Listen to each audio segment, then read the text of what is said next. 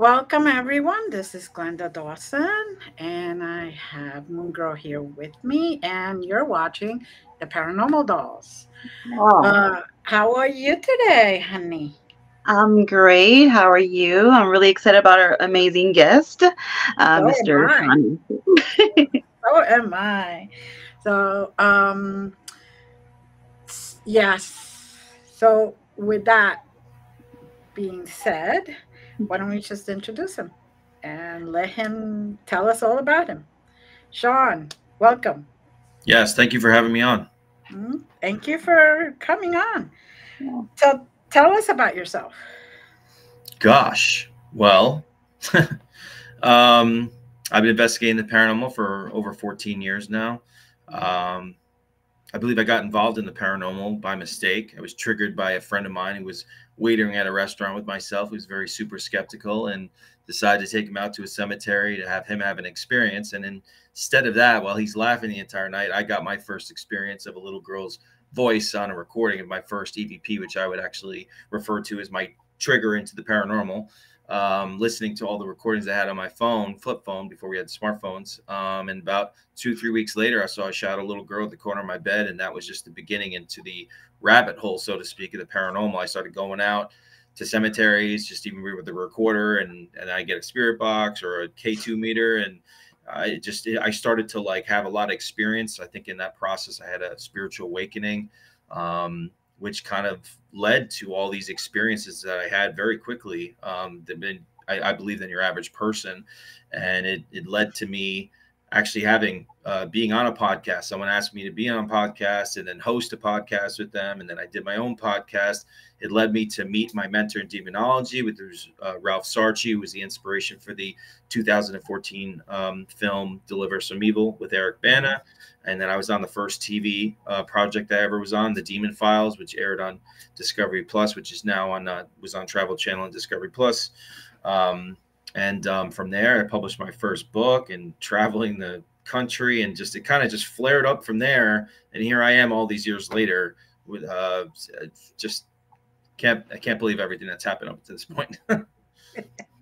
So before we go further, what's the name of the book? Your first book. My first book is called Shadow Chaser, and the second one's Shadow Chaser, the in between. But interesting enough is that I didn't just come up with a random name to the book. Is that a good friend of mine showed my picture to a psychic that she really believes in her abilities, and showed my picture to this individual. And not knowing me, she looked at the picture and said, "He's a shadow chaser." And she's like, "Well, what do you mean?" And she said that he's meant to take shadows and send them back to where they belong. And I thought that was pretty profound, and that's literally why I call my books that. Very nice. Amazing title. Amazing title. I love it. Yeah. Now, you're also on Netflix. You had a show on there, 28 Days Haunted. You want to tell us how you got involved in it and a little bit about the show for those who haven't seen it yet? Yeah, I was contacted on social media with a talent agent about a new project. Like it's happened with other TV shows, been contacted, and it's kind of strange how that all happened. But looking back at all, I was definitely believe I was meant to be there, considering my experience on the show that went a lot further than you actually did see on the Netflix show. That I actually did make a video. If you're not aware, just type in Mercy 28 Days Haunted. It tells a whole 20-minute story of my connection to the female spirit while I filmed the 28 Days Haunted Netflix show, how it went really to the next level with what I experienced with this lady, how emotional it was. And I even did a music video and a song that I ended up writing, which I believe I have evidence of the spirit of this lady knowing about the song and her even humming the melody to it. Mm. Oh, wow. Now, where can we find that song? On YouTube, just type in Mercy 28 Days Haunted. And I did like a 20-minute video where you see evidence you didn't see on the show. You hear about the story. And then at the end, you see the music video. And then her EVP of her humming the melody to the song that I came up with is literally in the background. It's part of the song. Wow. Wow, that's amazing. That So, really can you is. tell us where they had you to go? Because I mean, I know they made you go to one place that you've never been to before. So, how did that play out? Yeah, it's kind of funny that like I ended up randomly moving to Connecticut somewhere in the beginning of the crazy year of 2020. And I when everyone was hiding in their homes and stuff, I was looking for all sorts of places to go investigate, because I'm like, I get really cabin fever. And it's kind of funny is that Captain Grant's, like, I knew about it, was in the background. It was like, yeah, one day I want to go there and check it out. It's like one of those places, but thankfully I never did. I never did go to the place. And obviously doing the show and coming out of the car in a blindfold, and then seeing, like, where are we? And then we start to uncover, where we were at. It was definitely a unique experience. But that place is very fascinating. The owners of that place are fabulous, super sweet people. Now I've been there multiple times because I've done a couple of public events there. It's just, there's so much energy inside that place and around it. And it's literally the proximity to the property on both sides. There's cemeteries. There's just just a lot going on there. I think there always will be stuff going on there. And obviously the interest of the people of why they're going there in the first place is really to delve into the paranormal and engage spirits. So I think that element's always going to be a part of that property. But while we were there, I definitely believe that Mercy Adelaide was trapped there. And I do believe I was able to help her from my belief and my experiences of what ended up happening. And that's what I take out of that experience is, and I think that's what made it special, is to have to stay at a place for so long. Now, I've actually done investigations like that where I've stayed at a place for like a week. I mean, I've spent 7 days at like some really creepy places in a row, like Willow's Weep, or Bel Air House. But you're able to leave and go have dinner and have a beer with your friends and have it be in a social environment, and that kind of escape from it, even though it is draining, as we know, right. People in the paranormal, it's what it can do to you. But there was no escape. We couldn't leave the property, and I had no contact with anybody that I was friendly with or cared about. And I was in a property with two, gentlemen that I was never met, and these two guys knew each other for 12 years. Let alone they were two skeptical people. So I had to kind of just, play along and make the best out of that. But also knowing with my knowledge about demonology and spirits that are negative and what they can do to you on an emotional, psychological level and spiritual, some of that divisiveness will start to happen, and people, acting differently. And again, the isolation and how we were there, and that's all we were doing. I mean, there's so much more that happened in that show than you actually see on what they showed you. I mean, that whole entire show is 3 teams and 3 locations, and the entire seasons, I think, is like 3.5 hours. We were there for the 28 days. Like we were there. I mean, like, I didn't even think I could investigate anymore. It wouldn't matter if I had 8 hours of sleep. And once we started investigating during the day, like, I would be slurring my words. I felt like I was drunk. It was so draining, but also it was helping my abilities. There were so many different like paths to the investigation on the property and different stories that I was tapping into, and what we were picking up with the investigative stuff that we were doing. Like, it could have went into so many different directions, but the way they had it set it up is that these were basically, 15-minute episodes. And it's like, I don't know, maybe the show should have been called 28 Minutes Haunted rather than 28 Days Haunted. And you guys, you weren't allowed to use your phones either, so you weren't even allowed to call your families, right? No. It was brutal. It was brutal. But again, I see the value of that because of what I experienced. I think being in a place that long and separating from the normal social, encounters that we have, that kind of set, the isolation really taps into the potential of how you can connect with some of the, the spirits that are on the property.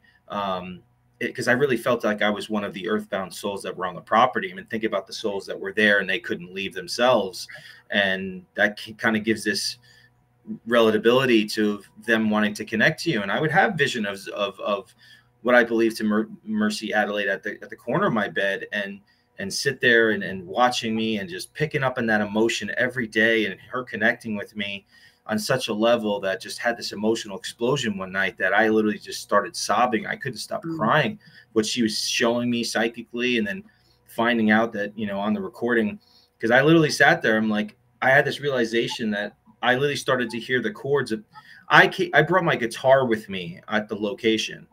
And because of downtime, when they told me that I'm going to be a part of it, and it happened really quick and last minute, I'm like, well, what am I going to do? I mean, I'm going to be sitting here. I'm not going to have any outlet at all. And, you know, I was a musician, a singer. That's my first passion. I brought my guitar with me and I started coming up with songs on my own outside in the backyard and on the bench or inside the house, just humming melodies. One of the songs was really haunting.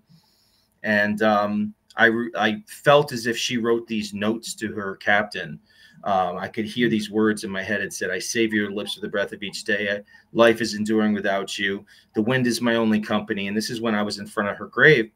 And I told everyone, is like, you know, this haunting song that I came up with, that I've been humming the melody around the house. I'm like, I'm going to write that song when I go home and finish it, because living this every day and being a part of this story with her, it's like, as the emotion just built within me and her connecting to me, I felt this deep connection with it overall.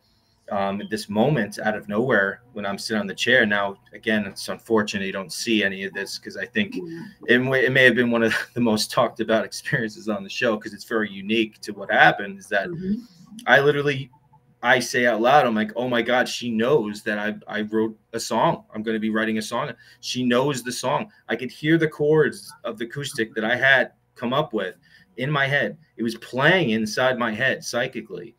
And to go on a recording the next morning to figure out, right before you hear me say that, she's humming the melody to the song that I came up with in perfect key to my guitar. That is just so astounding, so insane.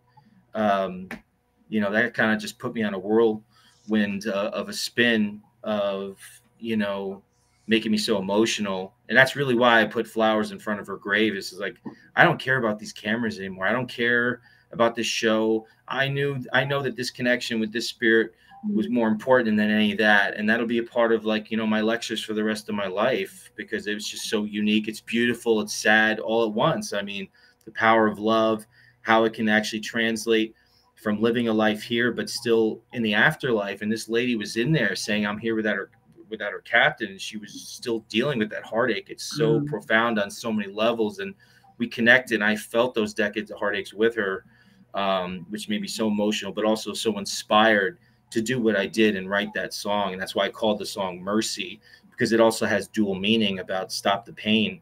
And I took the first line of the song, what I believe she wrote to him, and melded with my own lyrics. But again, you can watch that story. Just type in 28 Days Haunted Mercy and watch that extra mini documentary and the music video that I dedicated to her and my connection with her. Now, really quick, for those who don't know the history of the location, can you kind of like briefly tell us a little bit about that? Yeah, I mean, the main history was that it was called Captain Grant's. There was a captain of a ship that married this woman, and it was the love of her life. And one day he just got up on a ship and he never came home. And in those days, you never knew if he would come home today, tomorrow, or never at all. And just like the visions I would have of her, she'd just sit there looking out the window, just at the chance that she'd see him like returning, come walking towards the property. The loss of her captain, I felt like she was still, we have her on recordings in her voice saying, I'm here without my captain, as if she was still waiting there for him in an earthbound soul state, which is just so, you know, I can't even fathom something like that. I feel like that. I feel like she reunited with him, with everything I experienced. It's just very, very, very emotional. But again, I'm very thankful for that experience, the way that ended up going there last minute and being a part of that and leading to that. It sounds very profound. Very profound. And the fact that you wrote that song could have helped her in uniting with him and finally going maybe to, you know, into the light, as people say. Well, yeah, I mean, on the show, I did pray for her, and I got validation with the spirit box that she got help. And, you know, the day which I talk about in the little mini documentary thing on YouTube, is that the day that the day the Netflix show came out, I was dozing off on the couch, and I had this vision of this woman in a green dress, and she gave me a curtsy. And, you know, when you see psychic visions, it's kind of blurry, looks like a bad documentary. I just knew in that moment that that was her. She was saying, thank you, you know, and she, all of a sudden this guy was like twirling her around, and put, you know, held her up in his arms. And I had such a good feeling. And that actually was the second time I had that happen. The first time I saw the girl with the curtsy was the night I had the last mix of the song from the producer sent to me. I sat there with my headphones, and that was when the lady gave me a curtsy in the green dress. And then the show came out, and then I saw this, she kind of go up with this gentleman, and he spun her around his arm and then put her up in his arms. And I just knew that she was telling me, thank you for giving a voice to my story, and I am happy now. But also there were some other weird, strange circumstances that somehow I'm connected to this story. And I'll mention them really quickly. Is that when I decided to do a music video for the song to give a visual, you know, my buddy, who's a filmmaker, director, who I do a lot of the documentaries for, he actually lives in Wilmington, North Carolina, and he lives like right by the beach. So I'm thinking, like you do, I'll fly down there, we'll film something by the beach to put it together nice and easily. So I go down there, and my filmmaker buddy doesn't really know much about the story. So I'm looking up on the internet, and I discover something that I never even knew, is that Captain Grant allegedly shipwrecked only 3 hours away from where I was in the ocean in North Carolina off Cape Hatteras. Wow. I'm just like, that's just weird. Yes. And then I realized that Captain Grant, when he built the house in 1754, he said this announcement, which is on the documentary, little mini documentary I did. He said, God bless my family, this and that, watch over us. And I think in the conclusion of building the home in 1754 on February 13th, that's my birthday. Wow.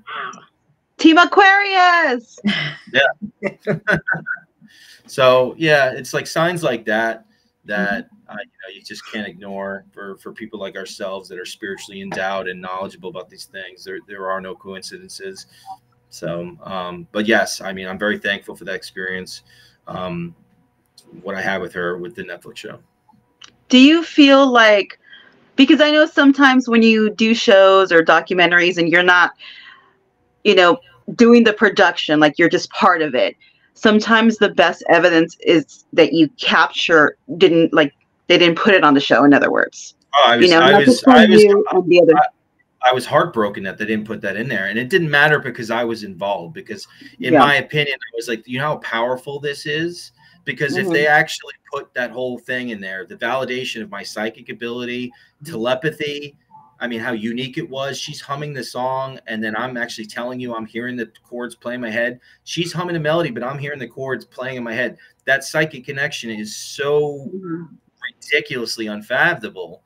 And then to actually write the song, and then to have that song playing at the end as I'm sitting there at the grave, to end it like that, I mean, that would have been so astounding for people and really would have moved people. And it doesn't have to be eccentrically scary, like it's some epic ending to a horror movie. Like it doesn't always have to be like that. But, you know, that's TV world. You don't have control over these situations. It kind of just, you know, you're there. But I knew it didn't matter if it was on the show. I still had to like tell that story to as many people as I can, because it's very powerful. It's very emotional. And I think it was important to do that.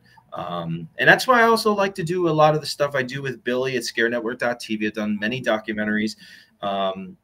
And even recently, just, you know, this recent one we did, Demon Castle. It's just another strange thing that happened with this. You know, the owners asked me to come check out a castle in upstate New York because it's haunted and they might want to renovate and live in it in a couple of years. And right before I walked in, they decided to tell me that they found evidence of a ritual with a box with sigils on it with the word Odin on it. And I'm like, wow, before we walk in, I'm like, I don't know what we're walking into now. So then I walk into the castle with a buddy of mine, Eric, and, you know, immediately I had this vision of this woman spinning around like in a dance. And then when her face returns, it was just like black eyes. It just growled at me. And I tell my friend that this just happened. And I explain it to him. And then we go upstairs into the attic. And then right to the left of me, and he's to my right, and we're up in the attic. Like, it literally sounded like a horror movie sound effect box. Like a literally guttural growl came out of nowhere in midair. and we captured it on audio, and it's kind of like on the beginning of the documentary. And that was kind of like the beginning of this whole crazy thing with this Odin element. And I ended up doing the exorcism ritual on this castle, and there's so much evidence and creepy things that happen. But then this thing would follow and reference and other investigations. And, you know, right around in the middle of the summer after I'd done the exorcism ritual on the castle, like, once again, it starts coming through and saying, I am Odin. I have this EVP. It's undeniable. It's screaming, I am Odin. And I found out just in the same time that the suspect in this very infamous true crime tragedy, the Delphi murders, that the suspect just said that he didn't kill the girls, that they were sacrificed ritualistically up to Odin. So I'm like, to me, that's kind of like a strange proximity alert to me, because I'm like, this is the first time I've gone onto a case where there's some sort of occult practice using the word. I mean, I've known about Odin to some degree, you know, with, you know, Norse mythology, and you got Thor and all that stuff. I mean, I'm a big Marvel fan and stuff like that. Right. But, you know, I mean, this was kind of just in close proximity, like, wow, this is kind of weird. So when it came up again, I decided just one day, I'm like, you know what, I'm going to look into this case a little bit. And once again, I thought it was really strange that the girls disappeared, the two girls on the train, by the train tracks, back in 2017. Once again, what date? February 13th, my birthday. And like, I just like, at this point, these are just two big connections to me. And I'm like, I have to go to that crime scene, because there's some sort of reason, something's calling me there. There's just too much. So I decided and planned out that I was going to go to Delphi to check out the crime scene. Now, the week before, I believe that the girl Libby's spirit was with me, and I was having visions and things being said to me, you know, such as, you know, my mom always told me not to talk to strangers. We did bad. And then she had, you know, things like that. And when I got there to the crime scene, these EVPs were just so crazy. There was an EVP that literally said, you know, I didn't want her to go. And like, intuitively, what I was picking up, if you know about this crime, is that these two girls went to the train tracks, I think, to meet some potentially cute boy, but it wasn't a cute boy. It was, I think it was some sort of catfish, devious, you know, evil intentions with these girls. And I think that Libby felt guilty that her friend was there with her that day to support her, and she didn't want her to go, and she may have forced her to go or something to that nature. And I feel like that's why Libby's soul was more prominent, earthbound, because of that guilt. Anyways, but I ended up praying for her. And you know, a lot of the times I'll get a psychic clairvoyant image of a white dove, which would be a female crossing over, or a white horse. And I just offered a prayer. And in that moment, I really didn't know. But it was like super creepy being there, and it was getting dark, and like the human element of this whole crime, and like townspeople being involved in Odinism and stuff. Like, I don't know what's going on. I'm more scared of people, real people, than I am like creatures from other dimensions. I'll take that on. I mean, like, agreed. Yeah. So I'm driving back, and I just got this burst of a good feeling out of nowhere. And I'm like, wow, I'm like, did she cross over? Something felt really good to me. And then for the rest of the night, I had this voice saying to me, you took my virgin, you swine, and cursing at me and this and that. And I'm just like, is that what it's referring to? Did I cross her over? So then, and this is at the end of the documentary, interesting enough, is that like, I was in a place in Indiana just 2 weeks ago with a couple friends of mine, and out of nowhere, it starts coming through again. And on EVP, it's saying demon, on video, castle, exorcist, and Delphi. And then it goes and says virgin. And then it says the girl's name, Libby. And then I ask on the spirit box, what's the reference to, you know, taking your virgin? And in a row in the spirit box, clear as day, it says trapped soul, freed her, girl, one of them.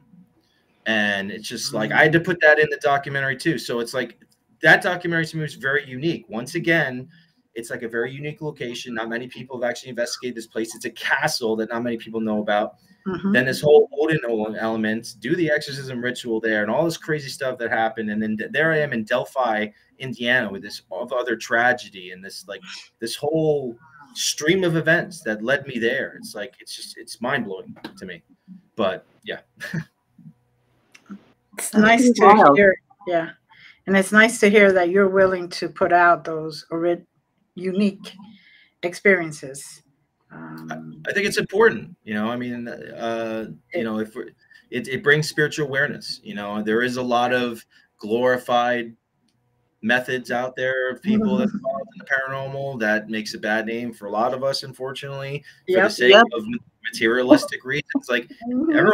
everyone loves attention, but I want to have the audience for the right reasons, and to like Mhm. and for me, I want to be able to leave something behind and some sort of impact, like my predecessors that I respect. People like the Warrens and Ralph Sarchi and John Zaffis. Mhm. People that are respected and have been done many years. And I want to do something that's important that people will remember, not just because I had a million gazillion followers. Right. Mhm.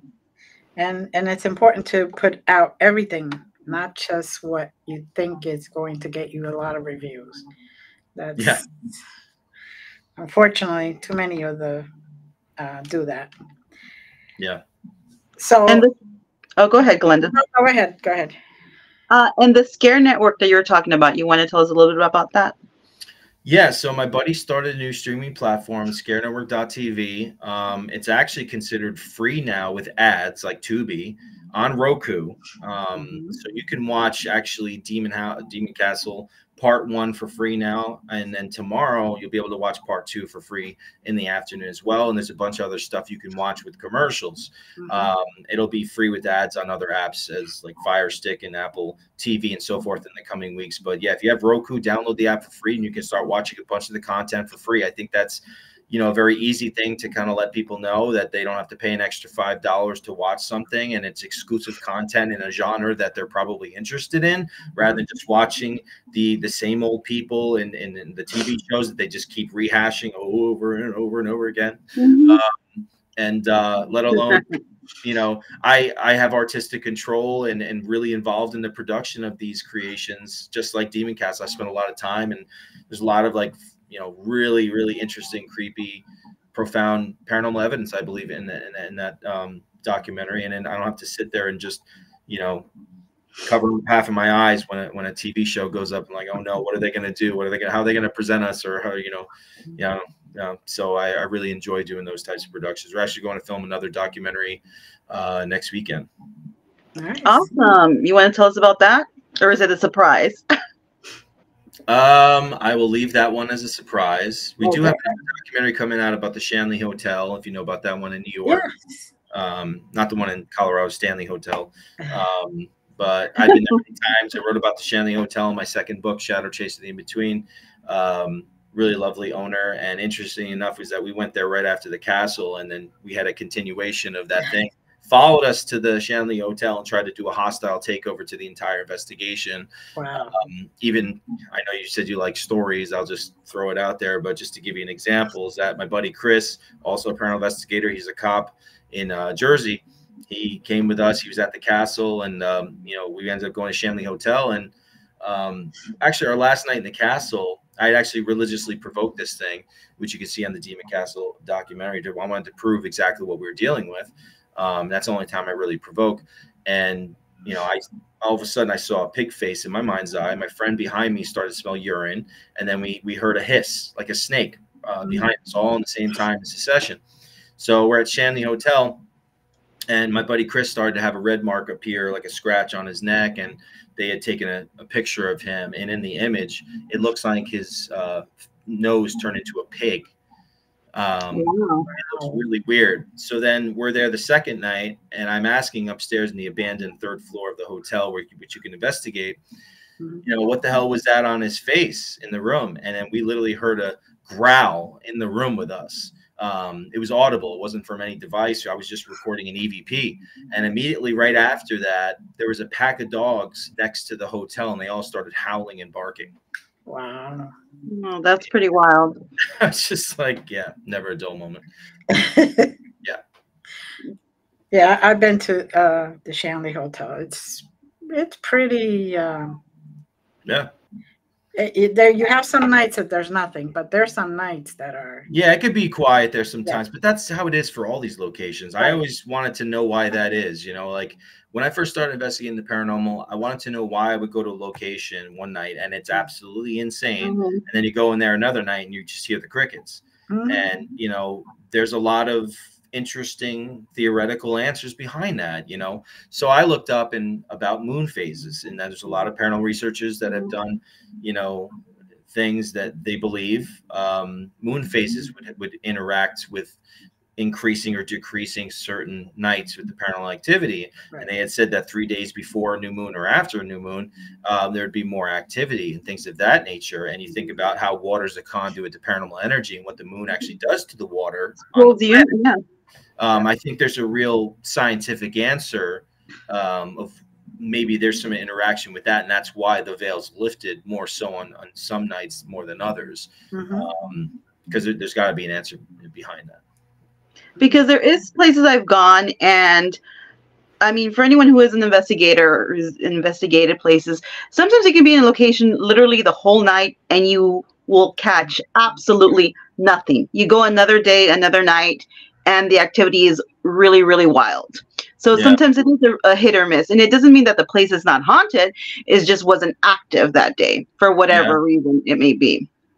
I was just at this haunted prison once again in Indiana last weekend, and like the people that hold the tours there, the lady's like, it's never been this active ever in this place, and like it was ridiculous. Actually, interesting enough, the stuff from the castle was coming through again while I was there, and like the stuff we were experiencing that night was just absolutely just unbelievable. It was just constant, consistent, audible, disembodied voices in the room, and then actually hearing on the recordings. And it was just really, really, really crazy. Most of the time I do have a lot of stuff that typically happens with me. I think there's a part of the element of it because I always offer prayer for spirits. And when you involve yourself to that level and you step in the way of evil, you're not just trying to save a person in a house who's having like an evil spirit in their house. That's a soul that the devil's trying to get. But like, in some of these cases I've done, and even other documentary that's, definitely my most proud paranormal film project, very personal to me, Malefice, is on Scare Network, which you can watch. I believe I crossed over 2 female spirits from a demonic force, and that shit was pissed. And it sat with me for like 5 years trying to mess with me and try to mess with my personal life. And I had to go back there and investigate, validate my experiences, and ultimately do an exorcism ritual in the house. But, because of that element of really trying to take that extra step to help spirits, I really do believe that they will be more with effort, reciprocally speaking, to give you more evidence. The energy will be heightened because of that. It's not just we're going in there and say, hey, do a backflip for us. We want to help you. No. That we typically want to help you. Is really like, can you just give me an EVP or just knock something over so I can take off for the night? I mean, and these spirits know your intention. They know they can see your aura. That color, represents a characterization of who you are emotionally and personally and spiritual level. So, these things know your intention, and an intention is such a profound element in the paranormal. That's how people can also get themselves into trouble, whether they vocalize that or not. Subconsciously, the spirits know that, and the deviant ones can use that against you and manipulate the situation for them. It's very true. When I go, I usually ask for permission before I walk in. And then once I got the okay, I'm like, I'm just here to help. Get your story and help. Right. I'm not here to provoke. I'm not here to go crazy on you. I wouldn't want somebody coming to my house and saying, oh, I need this. I want this. I want this. I'd be throwing them out. Right. Well, also remember that they're stuck for whatever that reason. If they're an earthbound soul, and I mean, I would say most of the time they're there because it's unfinished business, or they're stuck, or they're scared of judgment for the life that they once lived. So, like, we got to show them respect, and they need to be able to feel that to be more trusting to you and be willing to use their energy to actually manifest around you or while you're there, whatever location you are that night. Right. Very true. Very true. And a lot of investigators do go with just wanting them to put up a show for them, and like you said, spirit knows what you're up to. And sometimes it's maybe why they don't want to like interact with us. Oh, yeah, of course. Absolutely. They know. Besides the ones that just want to mess with them and just, you know, you have to understand that acknowledgement does give energy to spirits. So the ones that are really seriously desperate for that, and you know, the ones that have no choice, they'll come forward and say stuff because that connection, it makes them feel like they're human again. And that's why they're acknowledged. Right. And they're earthbound because they haven't let go of the human life they once lived. So that whole element is, you know, it's very you know, profound in that nature when it comes to, like, you know, spirits and their what they're willing to do or not do as well. Very true. Very true. Now, though these are awesome experiences. I can't wait to go and really sit down and watch more of this stuff. I mean, yeah. I mean, another documentary we did on ScareNetwork.tv is a very interesting, unique story. Is my personal experiences having to do with the Amityville case. You know, the documentary, and actually Ralph is in it with me. He was there in front of the house with me. And actually what ended up happening is that years ago, I ended up streaming first at the DeFeo grave family grave. And all of a sudden I'm like, who's still here from the family? It says John. And I sat in my car because there's people around the cemetery. I don't want to interrupt them if they're visiting loved ones. I sat there at the spirit box, and this boy's voice kept on coming through and said, "I'm John." I'm like, "John, you know, obviously I know about demonic spirits disguising themselves." And I'm just like, "John, do you want prayer?" And he goes, "Yes, please." And in that moment, I knew that I was dealing with a human spirit, because no demonic entity would ever want you to pray for any reason. So I did that. And I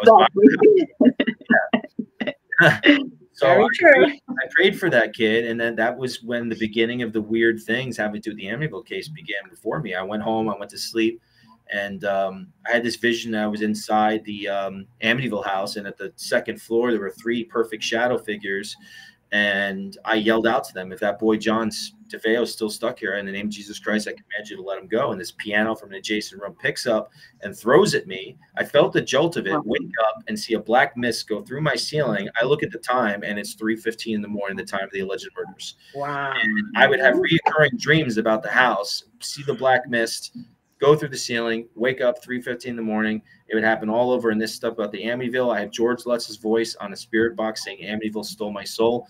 I compared his voice to his real voice on an interview. It's identical. His personal friend watched the documentary. She dropped her phone when she got to that part while she was, like, you know, in her living room watching it. She's like, "That's him."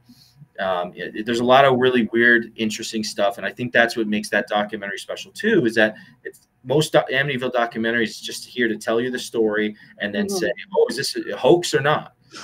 No, this is the story of Amityville, and this is my personal experience, and this is the evidence, the paranormal evidence that I believe is unique to my personal story. I mean, actually, one of the clips we have, if you watch the trailer in Amityville, The Resurgence, you can look it up.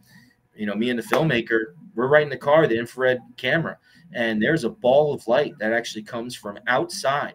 It's December. It was like 30 degrees out, no bugs, nothing. Flies around the car and comes actually through the glass, through the windshield, into the car, and I'm following it around in the front seat, and until it got close to my camera, and my camera shut off right afterwards.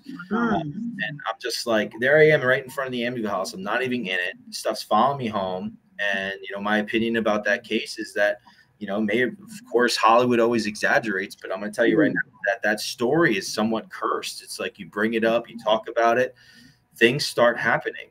And I've had many strange things having to do with that case, and I base that on my personal experiences. And if you want to watch more about that, watch that on ScareNetwork.tv as well. Okay. Awesome. Yeah. Looking forward to it. I know I have enough ghost stories for like 10 lifetimes. So. But they're unique, and that's what's good about it. It's not, like you said, not the same thing over and over. Right, for that story specifically. Yeah, 100%. Yeah. So. Speaking of ghost stories, can you tell us a little bit more about your books, what they're about? Yeah, my first book is just my kind of like a little autobiography of my beginning journey of just maybe a little bit the beginning of my life and how I started getting involved into the paranormal and the first paranormal experiences that I started to have. The second book would be more of that and more cases and more investigations that I was going on that stuck out to me that were really interesting and fascinating. Do you have a favorite place? Oh, sorry, Glenda. Do you see yourself writing more, or? I've thought about it. Um, I've thought about it. Um, yeah, I mean that's not on my like radar right now, but yeah, I've thought about maybe doing like a third book about something at some point. Good, good. Go ahead, Moon Girl. Do, do you have a favorite place you've investigated or would like to go that you haven't? If I'd like to go, I mean, obviously my personal stakes. I mean, I wish that I could just have 24 hours in the Amityville house, just sleep there. I don't care if I was by myself, because that story is so fascinating, Yeah. and because of my personal involvement, because of everything that's happened to me, that just makes it even more of that Mm-hmm. case. Um, I mean, favorite places. I don't know. I love going to new places. I mean, people ask me that question a lot, and I'm just like, I just nothing more than I like going to a place and not knowing what I'm going Yes. to encounter. Yes. It's kind of like that thrill, that Mhm. part of like, you know, um, because of course there's places that are really active that I've gone to, but when you go to that new location and like, wow, what is going to happen tonight? That not knowing. It's Yeah. just the unknown to the investigation, your experiences, or the spirits that may visit me prior to Mm. even going in a dream or in my bedroom or whatever. All that's interesting, and it's just like again, like the castle thing. It's like I was not expecting that at all, and I was really glad that we were able to tell a story about a place that many people probably didn't know about, and it was a castle, and like everything that happened to me is, the whole case is just so mind-blowing, so fascinating, so emotional, so scary, so unsettling all at once. um, that excites me, like just being a part of something that's unique, and encountering these spirits and helping spirits, and all the things that come with it, and then be able to share that story with others, and um, makes a difference, whether it's one person or many people, and all of our discussions talking about spirituality. It's all part of that process, and I want to be helpful in that journey. But every location is unique to its own. But I think that's why what I really like is when you end up going to a place, it's like not the one you have to keep returning to. It's like that new one that just comes out of nowhere, and it totally just shocks you and surprises you, and it's like becomes like an unforgettable experience that you'll never ever let go of in the back of your mind. I like going to places that I never even heard of because obviously, we're all part of the paranormal community. So we know of, this place is haunted or, the big places, in other words. But when I'm sent to go to a place that I actually never even heard of. So, that's really interesting to me because everything's super organic. There's no research on it. You've never heard about the place. So whatever you feel or see or whatever, it's organic. I think that's really cool. I love doing that. You ever go to places that you have no knowledge of? Hmm. Yeah, I mean, just like the castle. Like I walked in, had a vision of this lady, and with the growl, and then 5 minutes later, we're being growled at, captured on audio, and then literally, actually on the video, I didn't even know until on review. Yellow eyes show up watching me in the castle in the room, and they open up and they blink, and it was on the second floor, no car lights, nothing, and then 10 minutes later, I'm yelling out in the hallway, I just saw two yellow glowing eyes watching me. And then I literally said, what just was watching me in that spirit box? It goes, it looked back. The serpent, it looked, so then I have visual evidence. I'm mentioning I saw it myself, and then the spirit box is saying the same freaking thing. It's like experiences like that. It's just like it's so wild. That really stands out to me when things like that happen. Mm. Very true. I'm like you guys. I don't really like to research before I go anywhere. And I like to go to the places that are unknown, and I do a lot of private Mm-hmm. places where, Residentials. right, where the owners don't really want the excitement of being haunted, Hmm. but they want Or to the know what's in. publicity. Yeah, yeah. They just want to know what's in there so they can try to deal with it. And Hmm. usually, I get called in to try to negotiate both sides, especially if it's what I believe to be like a Native American guardian or something like that, which is guarding.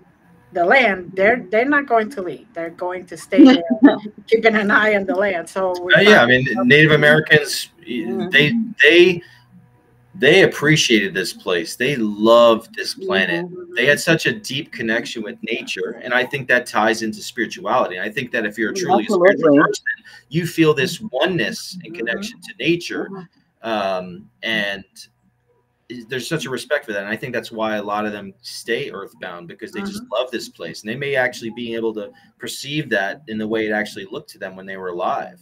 right. And I think that's a very special thing, and nothing but respect to that element too.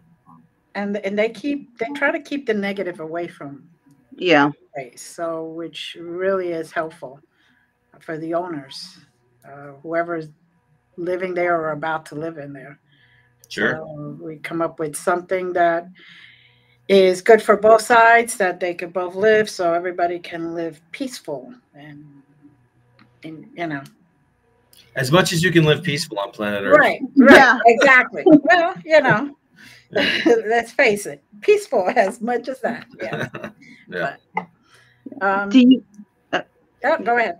do you have any upcoming events or paranormal investigations you're going to be doing this year? It's the new year, so I'm sure you have a lot of stuff going on, Yeah, or at least planned. I'm looking into like more events later on in the year. My first event of the year is actually in 2 weeks at the Bell Mansion. The entire cast of the 28 Days Haunted show is going to be there. It's for a whole weekend. It's in 2 weeks. So excited about that, and actually to see everybody again. So that's the first event. I go every year to the Gettysburg Battle Bash, typically in July. But I'm looking into other events and figuring out which ones I'm going to jump on. We love Gettysburg here. Yes. Yeah. Guys, I love Gettysburg. It's the whole place is like supernaturally just It is. emanates off the floor. Yeah. You know what? I went again September, like the 15th or something. I was there for like a week, and me and my friend went to one place. She has it on her phone. I don't even remember the name of that place. And we got off and we heard drums. But sometimes they have reenactments, so it was really loud that we didn't even like think it was spirits. We actually thought it was real drums. Like, so we didn't even care. Like, oh, okay.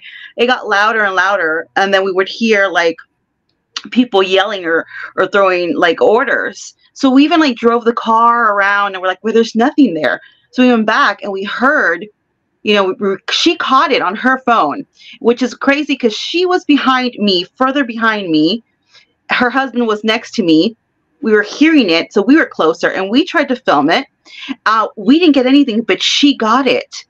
And then we actually played it to Saphus, Johnny, and Johnny's like, hey, the beginning is like the battle drums, and towards the end was the death drums. And then she also caught apparition. And years back, the same place where she caught that apparition, I did too. So all this was just kind of like full circle. It was really, really neat. It was really neat. So that place is really, really haunted. And this was daytime. Yeah. It wasn't even night. It was daytime. And then when we had gone the time before, I mean, I've seen orbs. All of us seen orbs, but these were coming out of the ground up. They were shooting up. And I was like, wow, that's really, really interesting. So yeah, that place is definitely really haunted. I remember one time I came out of a hotel with a friend of mine at the time, and we were just throwing our suitcases in the bag in the middle of Gettysburg. And literally I heard this woman, like nobody was around. It was 11 o'clock in the morning. Paranormal. I'm like, did you just fucking hear this woman say paranormal? He's like, yeah, out of midair. I'm like, cockadoodle freaking do. I'm like, that's Gettysburg for you. Just like it's everywhere. It is. We even took something back with us in the hotel. We were sharing a room, and so my room was separate from theirs, and we were all getting ready to go to bed, and I was in my room, and it has a little door, and I got this really eerie feeling that somebody was watching over me. And then I see this man in the corner, like the shadow, and I felt really uneasy. I felt like it was angry. It wasn't, and it was just upset.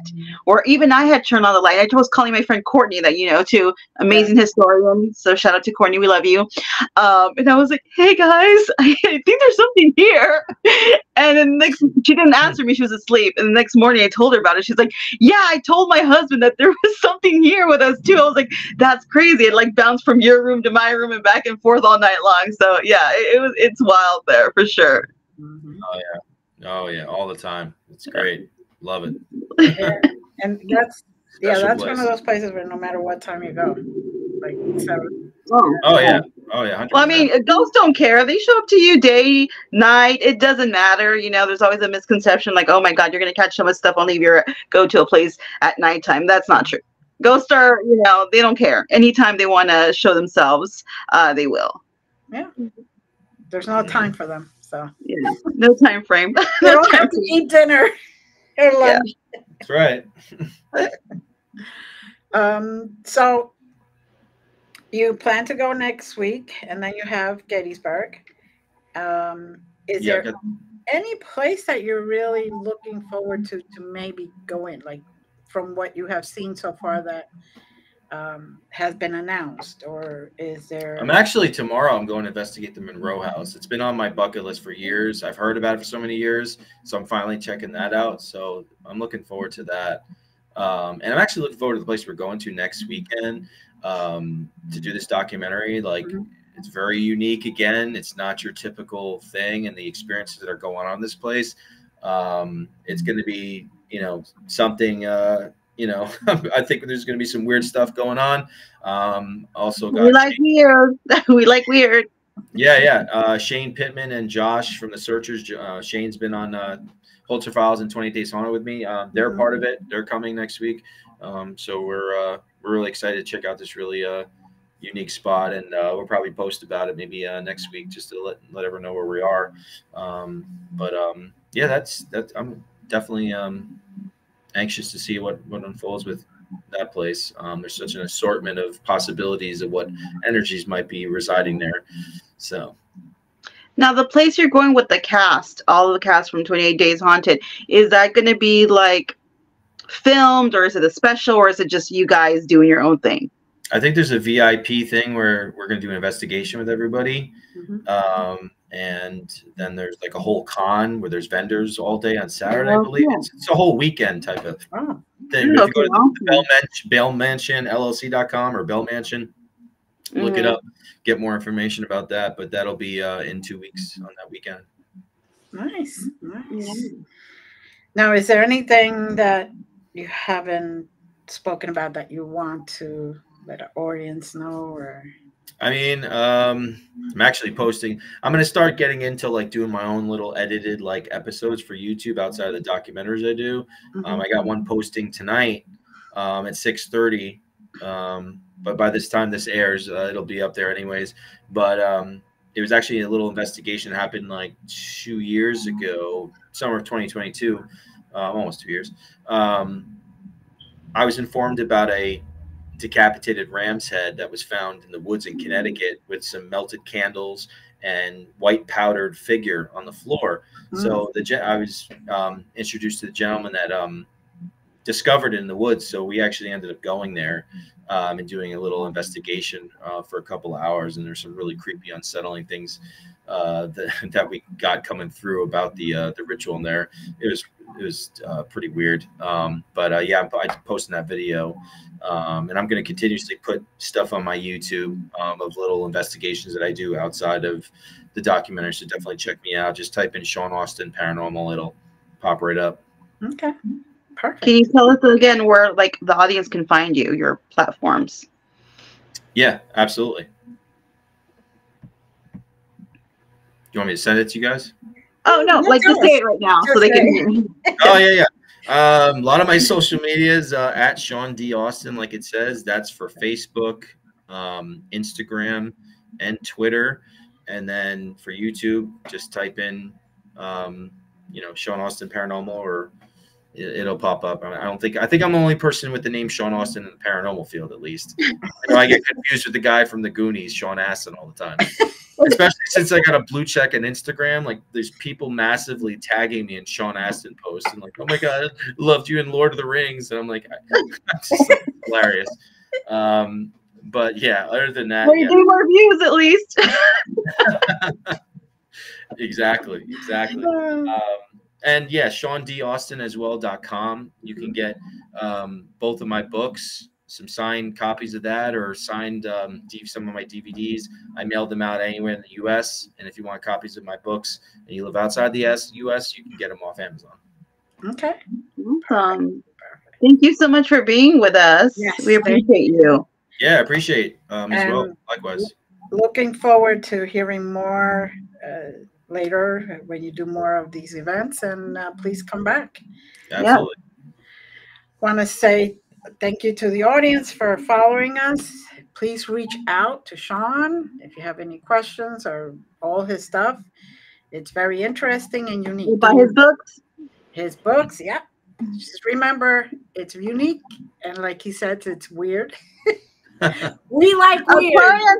Aquarius not weird. That's okay, I'm a Gemini. I like weird too. Well, we're air signs. Yeah, we're the best ones out there. The smartest ones, actually, to be honest. Just so thank you very much, and till next time. Again, blessings. We love you. Bye.